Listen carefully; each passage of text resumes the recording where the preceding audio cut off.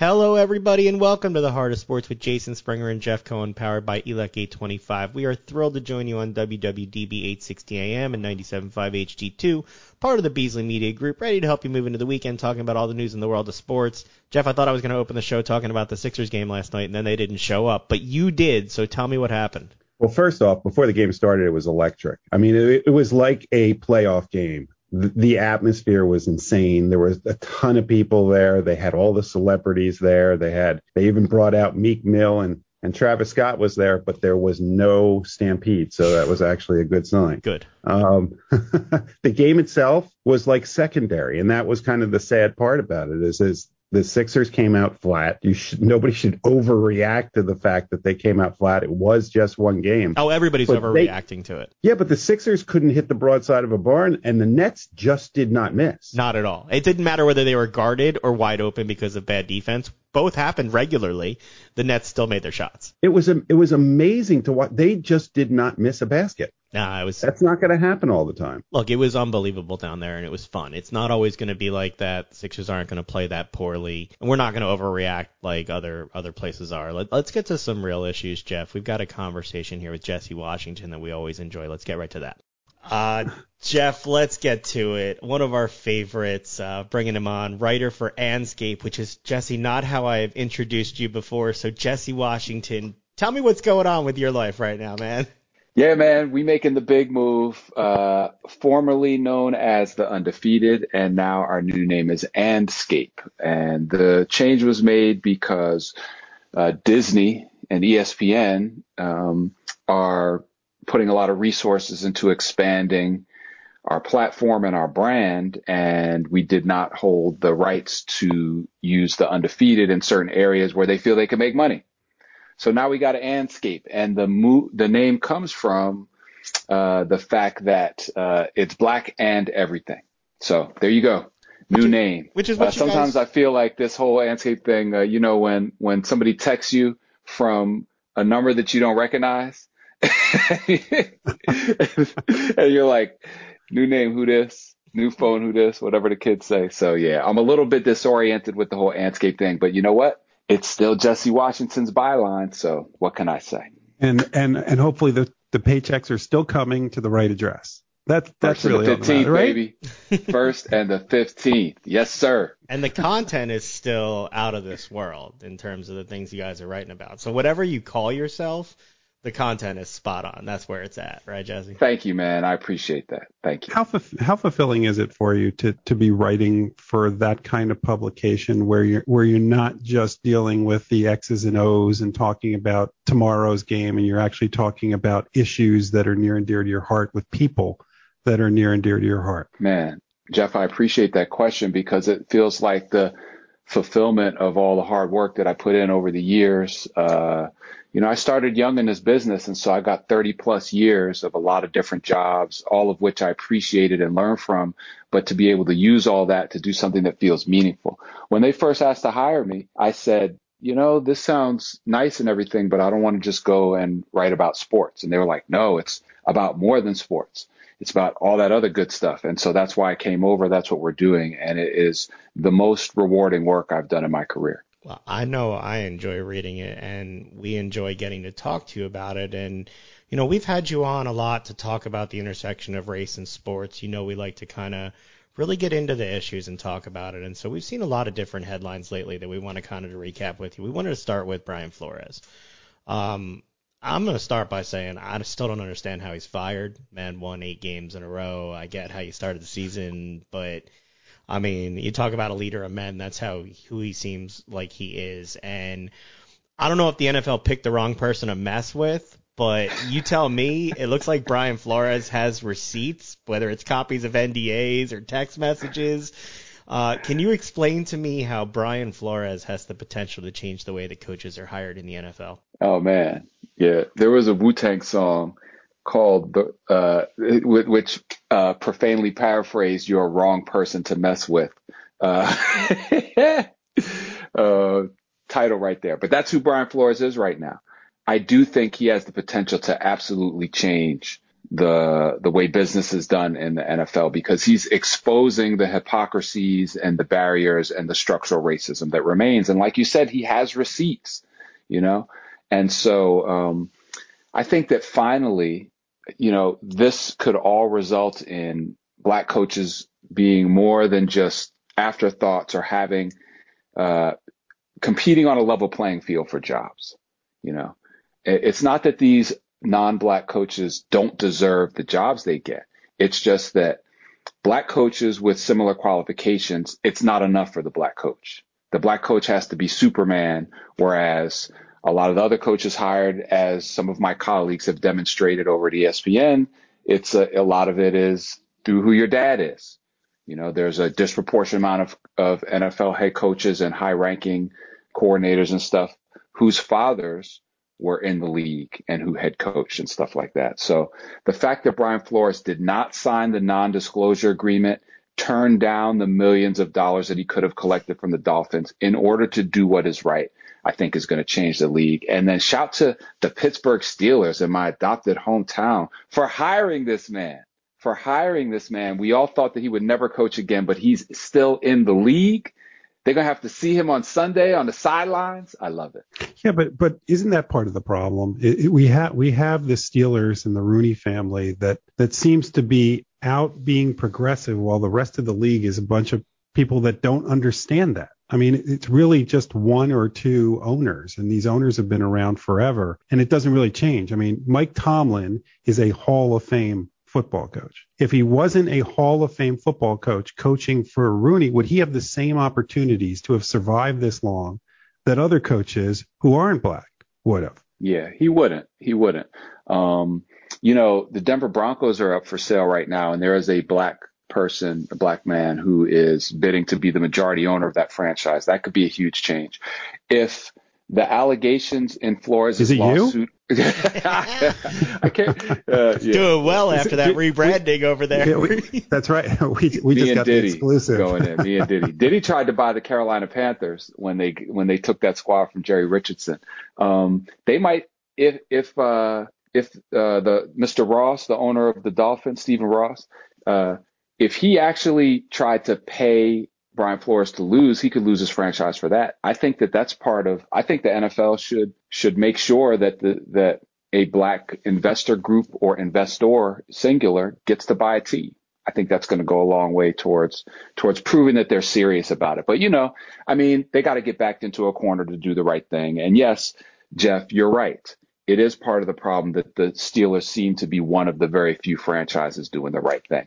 But I am hopeful. I do see change. I'm 52 years old, and I remember rooting for Doug Williams in the Super Bowl because no black quarterback had ever been permitted the opportunity to win a Super Bowl before. So if we could see that happen, now we're at the final frontier of that. So I do think that the group of the NFL as a whole is slowly, reluctantly, but inexorably changing.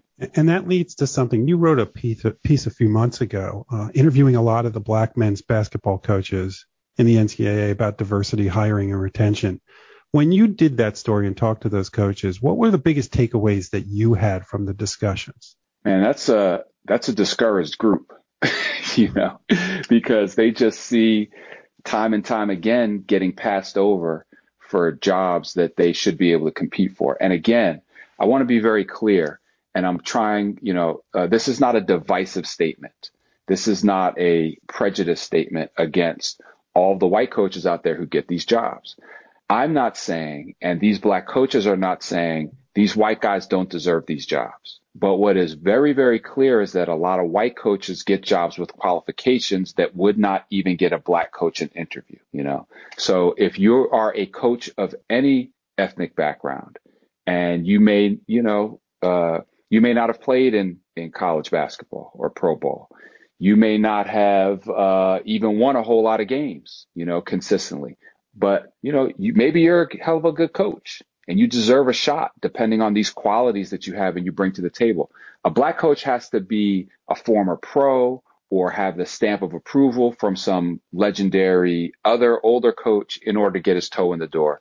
And so we just want that those black coaches, and this is the sense that I got talking to them, just give us a fair shot, man. Just let me get an interview here. Just, consider me the same way you consider these other guys. Take all the nepotism out of it. Take all the family ties. There's a presumption of competence that white men have. It's unconscious, it's part of human nature, but they're presumed to be competent when they walk in the door. And we are not always considered to be that, and so that was the sense that I got in talking to them. They were cautiously optimistic about this most recent hiring cycle because almost half of the jobs, or roughly maybe a little bit more than half of the jobs, went to black coaches.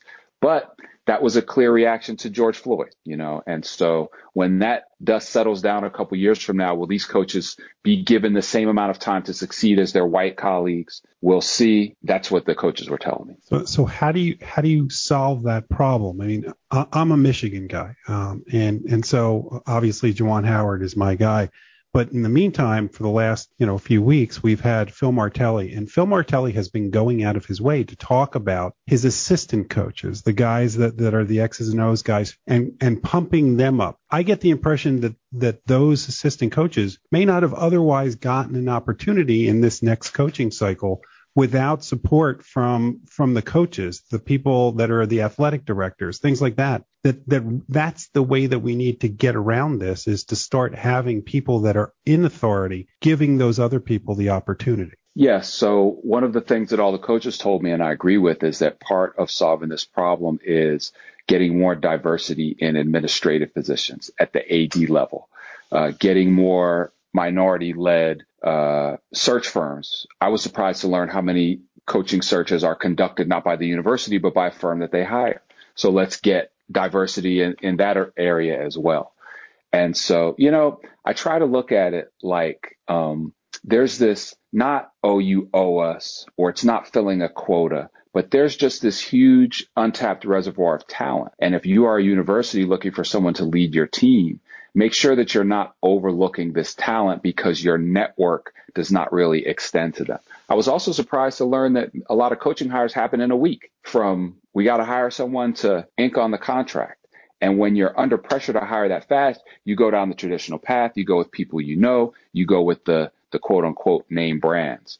I had a conversation earlier today with a former player who from long ago, from a big time university, and that big time university has an interim coach. And he was mentioning how all of the names that the university is putting forward, and they're in the Big Ten. So all the names that are getting put forward are these same old recycled retread guys, You're overlooking a lot of talent that could elevate you if you don't consider everybody that's out there. So that's what I think is going on. We've talked to you in the past about your incredible book that we both enjoyed with John Thompson. One of his former student athletes, Patrick Ewing, is running a program as a coach at Georgetown. Seems like he's had a little bit of pressure this year. I've seen him fire back a little bit. What do you think about what's going on there? And is he getting the support that he needs to succeed, like we talk about these other coaches need at their own universities? Oh, my Lord. Ooh. This is a really painful one for me. And I'm not even really, part of the program like these guys. But, let's keep it real, man. It's a disaster over there right now. Probably, they play Seton Hall, I think tomorrow in the first round of the Big East tournament, and barring a very highly miraculous, unexpected result, Georgetown will go winless in the Big East this season. They haven't won a game since December. So, let's call it what it is, man. We can't sugarcoat it. It's an absolute disaster. A lot of people are calling it the worst season in Georgetown history, although the year before John Thompson was hired, they only won 3 games. So I'm sticking with that as the worst season. I think he is I can't imagine that Georgetown would not support him. And I don't know the ins and outs of how that works, but I do know the president of the university, Jack DeJoya. I got to know him on a personal level while doing the book. He loves Patrick. I can't imagine him not supporting him. The athletic director over there, Lee Reed, who is black, can't imagine him not supporting him. They want him to succeed. That would be the best story ever in Georgetown history if Patrick Ewing came back and took them to, back to the tournament, deep tournament runs, Final Four. That would be tremendous. So I don't think it's the support. I don't know what it is. I don't know why the season has gone so poorly. Other than this, and a lot of people don't like to talk about this, but there's other things in the news right now. There's some LSU news in a headline today about the notices of allegations. So LSU's coach, Will Wade, is still coaching 5 years after being recorded on a federal wiretap talking about paying for recruits. Georgetown does not pay for players. So everyone's talking about why Georgetown can't recruit the DMV, why Georgetown local guys are leaving. Well, one reason is that they can go elsewhere and get the bag. Let's keep it 100. Let's be honest. Georgetown does not pay players to get there. I think it's evident from these notices of allegations. And right now you've got NC State, Arizona, Kansas, Louisville, and LSU all formally under investigation for giving players money. And so if you've got those 5 under investigation, how many other Power Fives out there are, doing the same thing, but not Georgetown? Wasn't the point of the NIL rules to kind of level the playing field? Shouldn't Georgetown have enough cachet that if everybody's following the new rules, now granted the rules haven't exactly been figured out yet, but if the rules go the way that we all hope that they're going to go, shouldn't that level the playing field so that you don't have the haves and the have-nots based on who's following the rules and who's not? Maybe, but the one thing is that Georgetown doesn't have the cachet right now. Georgetown is struggling up from the bottom. And so, they did win the Big East tournament last year and go to the NCAAs, but it's tough to, the exposure on that program is not at a high level right now. So unless the athlete is bringing their audience with them, the way I understand it, a lot of NIL, if you're not at an Alabama football, and football is where most of the NIL is, but if you're not at a big time football school or you're not Zion Williamson, most of your, or Duke basketball or something, most of the opportunity to earn NIL comes from the own social media following that you bring to the school with you. So a lot of these kids, these high school phenoms in this age that we live in, got 100, 200, 500,000 Instagram followers, and they can monetize that through NIL at their school.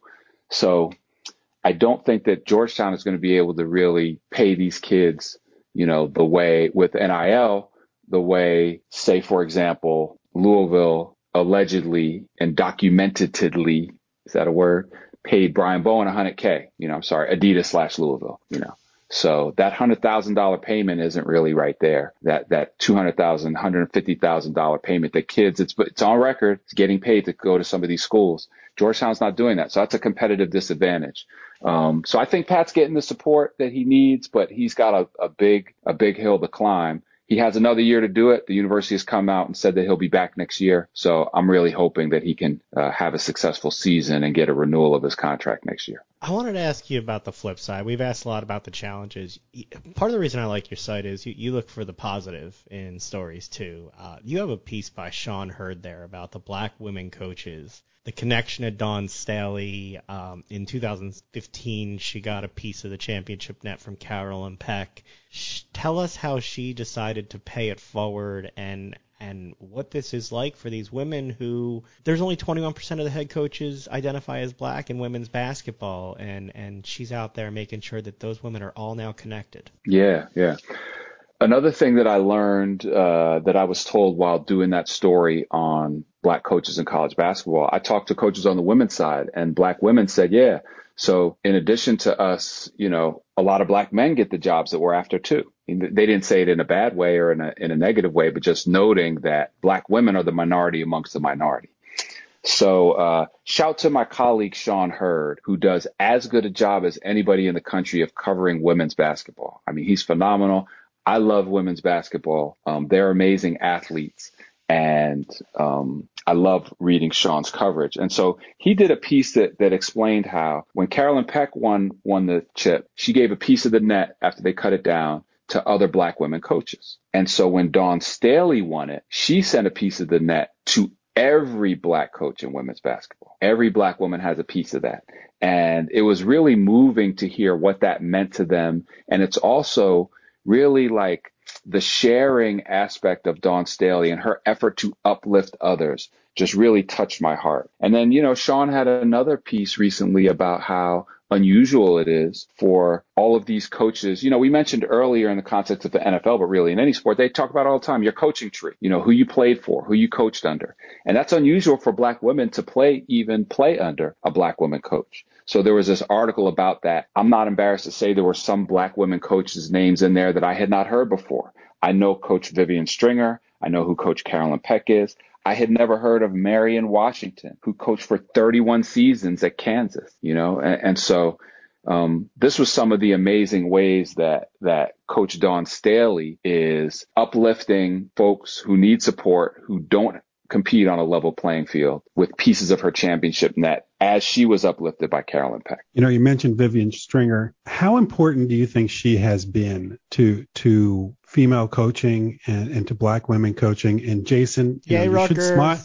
Jason doesn't get many shout outs for Rutgers right now. So I had to bring it up. She is so important to the game, just as Dawn Staley is, somebody especially who played here in Philadelphia for a while too. But how important are those two women to making sure that diversity happens? Man, Vivian Stringer is an absolute legend, and she's still at the top of her profession. Nobody wants to see Rutgers in the NCAAs.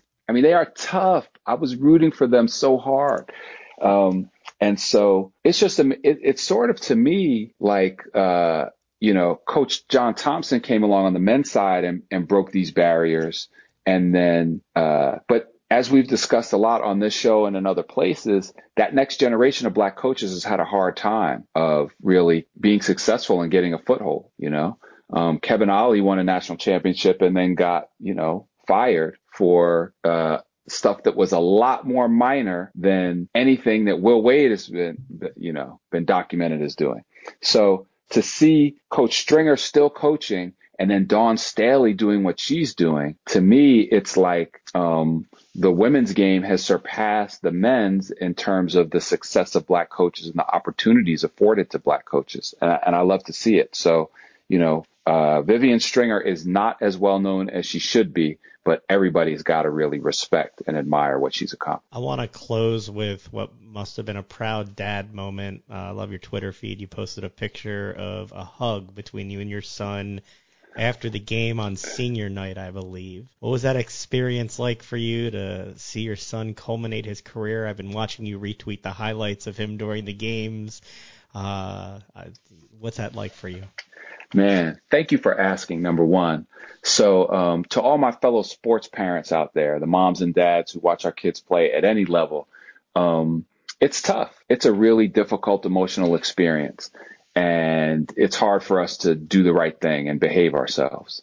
And our emotions are so tied up in it. So I really put a lot of effort into being, looking for the positive aspects of sports and not letting the chase for success and attention and highlights and all that kind of stuff detract us from the positive things that sports can bring. Sports can teach us so much about ourselves. It can elevate our character. It can create unity and achievement and excellence. And that's the reason why we can pour so much of our energy and attention into it. So my son, Coltrane Washington, is a senior at Drexel University, and he has had a long, hard road to becoming a regular starter. But he started the last, 17, 18 games of his senior year and played well and did his thing. Had some ups and downs, good games and bad games. So senior night, they're playing Charleston, and Charleston's winning the whole game. Charleston's a tough squad. And then they scrap back, and my son gets fouled. They're down 3 with 14 seconds left. My son gets fouled, 1-on-1, hits both. Drexel down 1, commits the foul. They miss the free throw, come down, play to the big fella for the dunk and the win. They win 80-79. It was with 1 second left, that dunk. It was the only lead they had all game. And so I did have a big hug with my son after the game because I know what it took for him to get to that point. And it was not everybody, in the youth sports community and a lot of us parents, we set out D1 as this sort of promised land, this nirvana. Oh, I want to go D1. Yeah. Is he D1? Is he not D1? And And the reality of Division I sports is different than the perception of it and the idealization of it. And my son has lived that. He had to really find out a lot about himself. He had to overcome a lot of obstacles. He had to make a lot of mistakes. He had to become a better person and a better human being and a better man in order to be in a position to help his team win that game. And so that's really what the hug represented. I wasn't hugging him because he won. I was really proud of him, how his character was able to improve and withstand everything that he had to go through to get to that point. He does have one more season left to play. COVID year, baby. So, we'll see how it goes. He hasn't scored his last bucket. Shout to my boy, Coltrane Washington. Yes, sir. So you mentioned something that I think is really important is that sports isn't necessarily about the D1. It's not about the winning a lot of times, and it's not about them becoming pros because most of them don't. It's about growth. And, I mean, how important has it been for you to see the growth in your son over these 4 years? That's what you hope for, but it's incredibly painful because growth comes from falling down. Growth comes from making mistakes.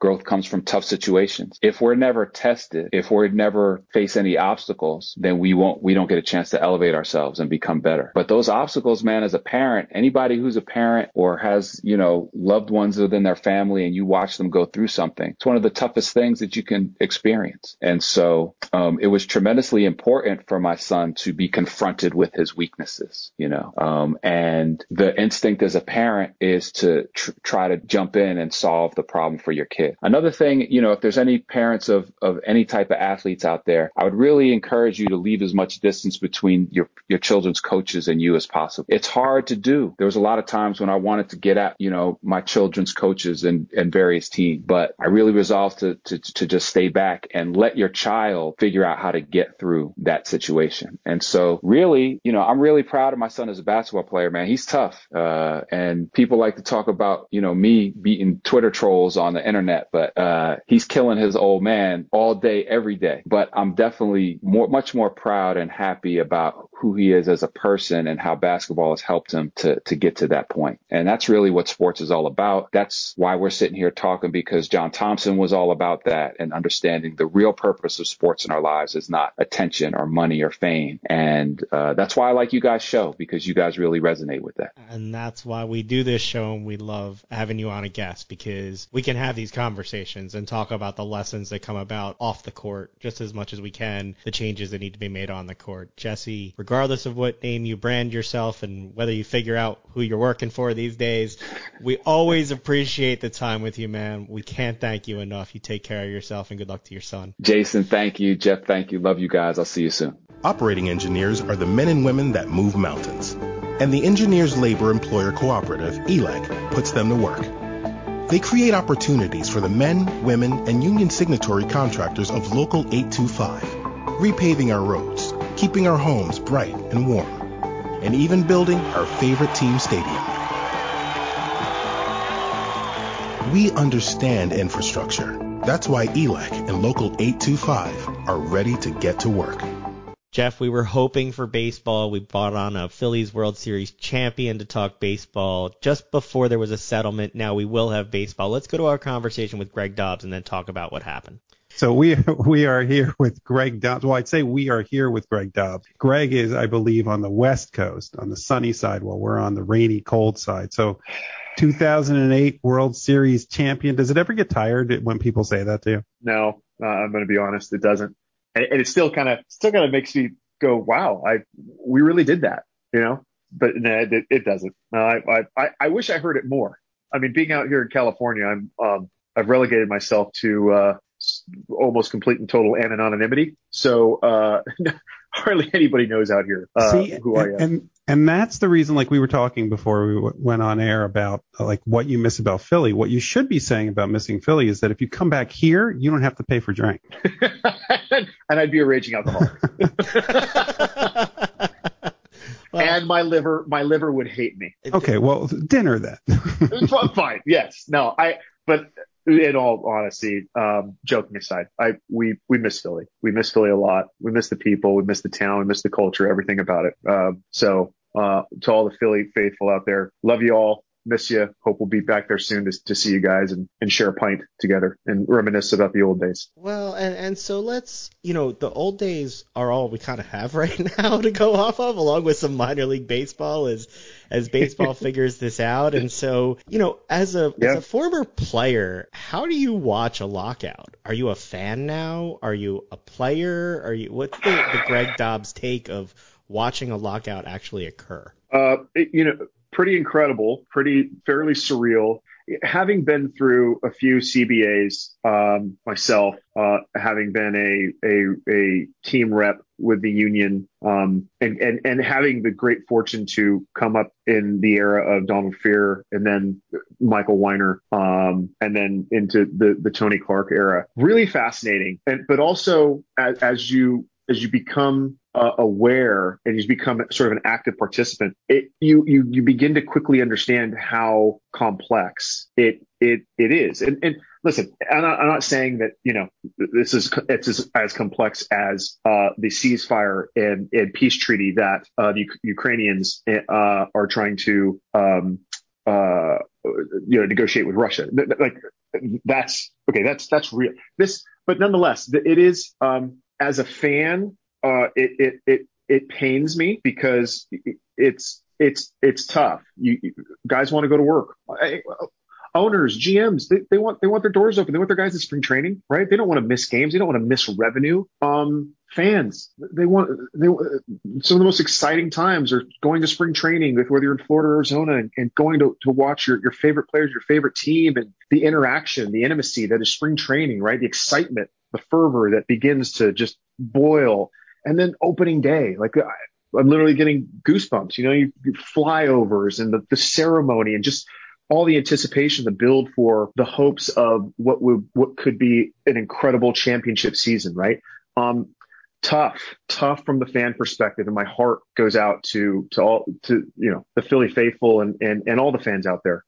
Tough to watch this happen and go through this. But from a player's perspective, now, if I put my player's hat on, it always behooves the players, and it is incumbent upon the current class, of which I used to be a part of, to honor and respect and do everything within our ability at the negotiation table against Major League Baseball and the owners, to stand up for what previous generations went through, for the previous players, previous collective bargaining agreements, and to pass that torch forward, right? And for it to be meaningful, and for progress to be made, where we, just as the owners are trying to do, we're trying to protect the sanctity of being a Major League Baseball player, right? And fighting for what we believe in and the rights that we hold dear and that we want to pass on to the next generation, and leave the game, from a player's perspective, again, leave the game in a better place for that next generation, which I feel, and which I know the players feel, ultimately leaves the entire game in a better place. And it makes it better for the fans. It makes it better for everybody. So sorry, short story long. That's my take. No, but see, here's the important part of what you're talking about to me, which is you as a player rep. So you got to see the inner workings of how this works and what the goals are. And you're not just representing the present. You're not representing yourselves. And this is, to me, the push and pull of it is you want to make sure that you're getting the most money for the players now, but you're also negotiating not just for the future, but the future that doesn't have representation. Minor league baseball players don't have the protections that you guys have in the major leagues. If things shut down, now supposedly they're still going to go on with minor league baseball if there's no Major League Baseball, but they don't have those protections. They don't have a union that is standing behind them. So you have to make that decision about not only which one is more important, protecting yourself now and making sure that today's players in the major leagues get whatever it is that they want, but also at the same time decide how much you're going to sacrifice that present for the future for the people that aren't even here now and may never make it. And as a player rep, how do you handle that balance? Amen. That was very eloquently stated. You could clip that and license it if you'd like. You can use it wherever. Like Jeff is a trademark Has he attorney. copyrighted that yet? Oh, he's a trademark and copyright attorney, so he will after we're done with the interview. Don't worry. But you could use it if you want. Share it with the league. Go for it. I shouldn't have said anything. I should have pumped him up there because now it's gone. No, it is a fine line. It heavy lies the crown when you have to sit and ponder and dissect these issues and look at them through a lens of, okay, where are we presently? And are we being, for the lack of a better term, maybe selfish, or will our wants and our requirements in this negotiation come off as selfish, or are we being as thoughtful as we possibly can for these future generations to come, and doing everything that we can to not only it's double barreled, right? It's what can we do now in the immediate future? What is a low hanging fruit right now where we can improve the game holistically, improve it for us as players, and listen, to have the owners improve their side a little bit, and all great negotiations, both sides walk away having conceded something or multiple things, right? Or else it's just not a great negotiation. That's just negotiating 101. That said, it's a fine line as to how much you hunker down for the immediate future, and what makes sense. What can we succeed now? And also being forward looking, what can we succeed at to leave the game in a better spot for the next 2, 3, 4, 5 generations of players? It's a tightrope. It's a tight walk, because, owners and Manfred and everybody are going to be sitting across that other side going, yeah, great. That's fine. But we're the owners, and it's, the billionaires versus millionaires, right? You've probably heard, if you've heard it once, you've heard it 1,000 times. It's tough. I just, as in the ones that passed, the collective bargainings that passed, and this one is no different. I'm praying that we don't concede too much, because the fear is, if you do, that becomes a precedent moving forward, right? And it leaves the next CBA and the next generation of players, or those following, it leaves that mountain maybe a little bit steeper, and maybe a little bit more unsurmountable, right? Because now you feel like you're just a little bit further back behind the 8 ball than maybe you could have been. Yeah. We'll see where they end up with on the money conversations. That's actually one piece of it. But there's the state of the game, the pace of play side of this. And it seems like we've got some rule changes coming. Jeff will love when they get rid of the shift. He will be a very happy man. We will potentially see a universal DH. Pace of play is clearly an issue. Pitch clock, shorter pitch clocks, 14 seconds, 19 seconds. The one that I don't understand that you can explain to me is, how does making the bases larger speed up the pace of the play? Because I actually looked into this, and their explanation is there is a shorter distance to run between the two bases because the bases are larger, which I call BS on. But go for it and tell me how these rule changes will impact us all. And how many more stolen bases you would have had with these bases. Yes. Yeah, that's what everybody's pining to know, right? Yeah, Dauber, you were such a burner. Man, you could have been like a 30-30 You guy. were so close. You could have led the league if you just had that little extra spot on the bases. What do you think, though, about... Said no one ever. What do you think, though, about all of these changes that some fans have clamored for, others have... brooded against? Some people think getting rid of the DH or bringing the DH to the National League is sacrilegious. Seems like they're losing that fight. I'm with you. Okay, from experience, having started my career in Seattle in the American League, not being a guy that hit 25 to 35 homers, right? In the American League, you got to bang. That is a banger. And if you're a DH, you got to bang. You got to hit. You got to hit for power. Coming over to the National League, saving grace for my career. I've said it once. I'll say it to the day I die. I just think the National League, the game is just a more pure, beautiful chess match where managers, bench coaches, you got to strategize. And to make the whole league, the American League, in essence, I probably don't have a career as long as I'd had, right? So it's personal to me a little bit. I mean, it's not about me anymore. I mean, I'm an ex-has-been, but if I'm going to I'm going to look at these changes, specifically this one, through the lens of my own experience, which I think that's the best way to look at things. I don't agree with it. Just like all the pitching changes that were instituted a few years back, right, with relievers and the full inning that has to be thrown, and all of a sudden now the matchups can't really be done. Okay, for the sake of time, because you want to speed the game up. Okay, fine, but that's the beauty of the game, and I think true fans appreciated that beauty, and I feel like some of it's being stripped away. I feel it's just slowly being stripped away for the sake of pace of play. Like, really, are people that ADD yes. they don't have the attention spans?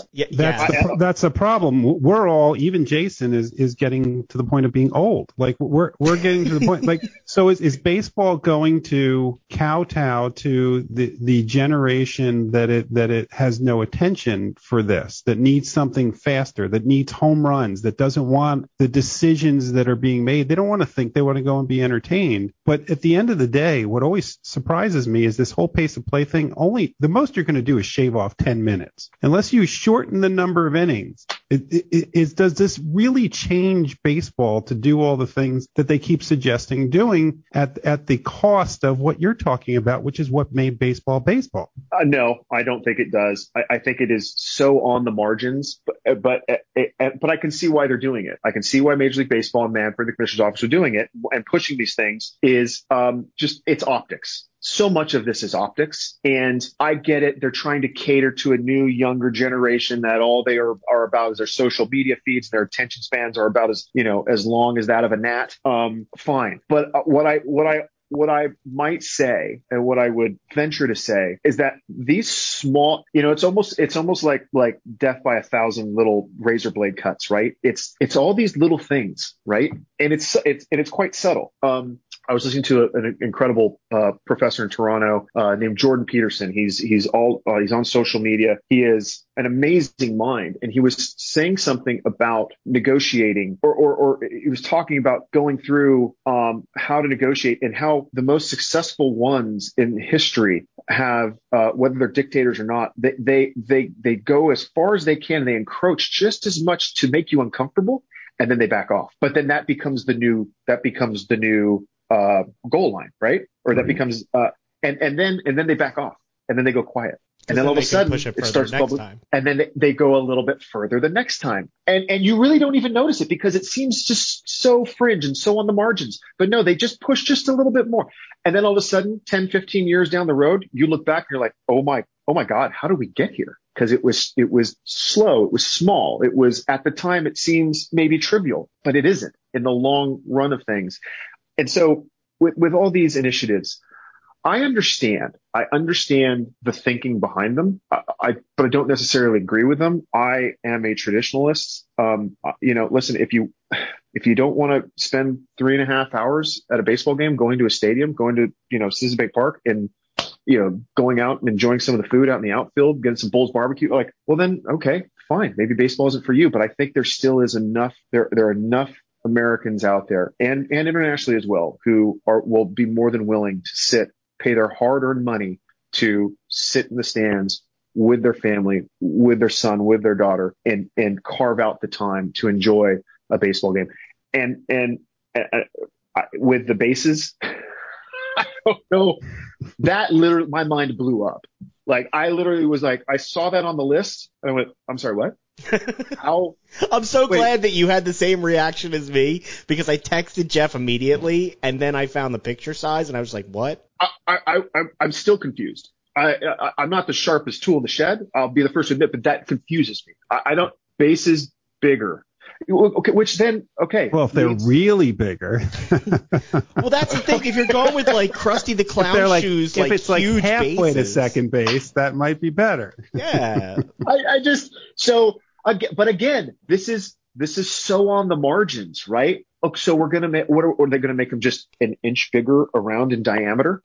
Oh, it's not much, but it opens the door to them. You know what? Wow, we think that really worked. Let's go another half inch. So now it's no longer 60, it's no longer 90 feet down the baseline. That fundamentally changes the game, because as we all well know, there are plays that are bang, bang, that are milliseconds, and milliseconds can determine safe or out, a win or a loss. All of a sudden now we're we're altering that. We're altering kind of the clock and the speed that the game gets played at and that things have to be executed at. I don't know. I'm not so sure about that. So as somebody who was a union rep and you're sitting in, was there ever anything that you guys were sitting around and said, there's one thing that really could change the game, that could improve the game? Is there anything that as players, when you were playing, said, this is the one thing that could make baseball better? You mean from a anything? Because I'm not concerned about pace of play, because I actually Jeff like sitting outside with my kid or my friends and just watching baseball and talking. Yeah, Jeff actually dislikes the people like me who don't have the attention span to sit still. Now, I will go and sit and watch a game, but it is the person who's like me who flips the channel all the time that it seems like baseball's trying to cater to. And again, like, to each their own, right? And then that's why, there's 31 flavors of ice cream.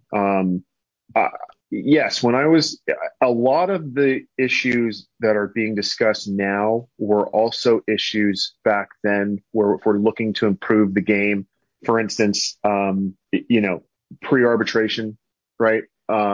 Shortening that curve for players with team control, arbitration, ultimately getting to free agency. The pre-arb pool, had been floated around for a little bit prior to it now truly being on the docket. And I think it's meaningful, making sure that minimum salaries, stay with or keep close to the rate of inflation, right? And the erosion of the power of the US dollar, especially right now. I think it's very important right now, especially as we're in a large inflationary environment. Look at that. His second career is now coming out. It's interesting. Don't let me get ahead of myself. Stop. Keep me focused. Keep me focused. Those things were things that we were discussing back then as well, that didn't quite make it to the docket because there were other things there was lower hanging fruit.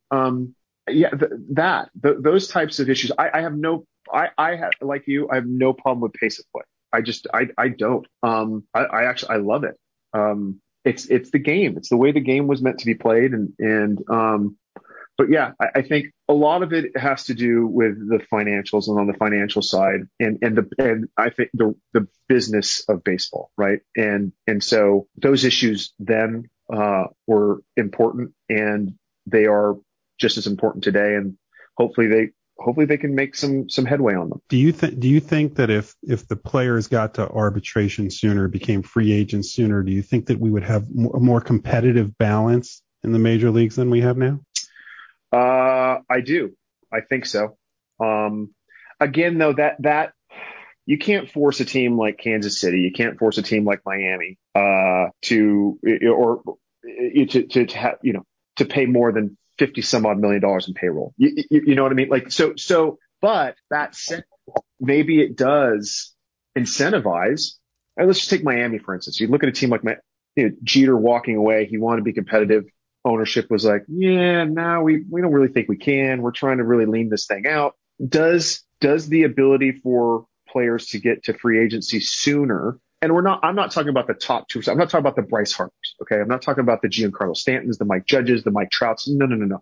They're the outliers. They're the unicorns, right? They're going to command $300, $400, $500 million in the near future. I'm talking about maybe the guys like me, guys like Greg Dobbs, who becomes a free agent, who is that 20th to 25th guy. Maybe having someone like me going to free agency sooner at a younger age, where age isn't such a detriment, as we all, as baseball and every professional sport knows, right? The older a player gets, the less the further they are from their prime, and they're really good, healthy, productive years. Maybe that does actually incentivize a lower market, lower spending team to say, okay, well, maybe we don't have such a problem with looking at the available pool of talent. Maybe we don't have so much of a problem of paying X for a player who is closer to their prime than closer to the start of diminishing returns. Maybe. All right. We got a minute left on the live part of the show, and then we'll keep it going after this on the stream so you can talk more. But we got to ask you about some of your former teammates who had some Hall of Fame considerations. I'm not going to ask you whether they're Hall of Famers because you're their former player. As Jeff said, if you don't say that they are, they're probably going to call you. Yeah, he was asking me before this. He's like, should we get his comments on Ryan and Chase and Jimmy? And I'm like, what do you think he's going to say? They shouldn't be in the Hall of Fame? And this is why I have a co-host, so I don't ask questions like that. But of course, I bring it on the air anyway. Tell us your best. If you're willing to say that, feel free. But I was trying to save you. In a minute, tell us the best Hall of Fame story on their skills as a teammate. Not if they're a Hall of Famer. Good or funny. On their skills? For each of the three of them. Well, okay, I'll start with Jimmy. Besides Jeter in his prime, I don't think I ever saw and played beside and watched a better shortstop. His 2007 season was just ridiculous. He's such a talent, multi-tooled, just the little guy, I called him little fella. You could walk away. What's up, little fella? How'd that go over? Perfectly fine. It's all right. We play golf, and I'm like, "What's up, little fella?" And he's like, "Jason, you hear that?" There's hope for me. So, what an incredibly gifted and bright athlete and shortstop. So yes, Chase. What more can you say? I mean, if the numbers aside, the work ethic, the determination, the focus, the teammate, the sort of silent clubhouse leader, a lot of these are intangibles, right? That aren't going to make their way, and be part of the discussion on the ballot. But I've never seen a guy work harder and set the bar so high for himself and for his teammates. Which is a very, very, very large reason as to why we were successful all those years. And Howie, I mean, if God bless, if Howie could have stayed healthy, the Achilles, I see it right now. And I went through an Achilles injury. I tore my Achilles in 2003, coming up through Seattle in AA. So I know firsthand. Just prodigious. Literally, it was prodigious. His power, his ability to go to all fields. And on crunch time, man, he just seemed to come frickin' through, whether it was a double in the gap or working a walk. Hey, people don't remember. He had a very good eye. Mm-hmm. He did. Like all of us, he got into trying to expand the zone and do too much because he knew how much power he had. Everybody did, right? But when he was locked, his strike zone awareness was second to none.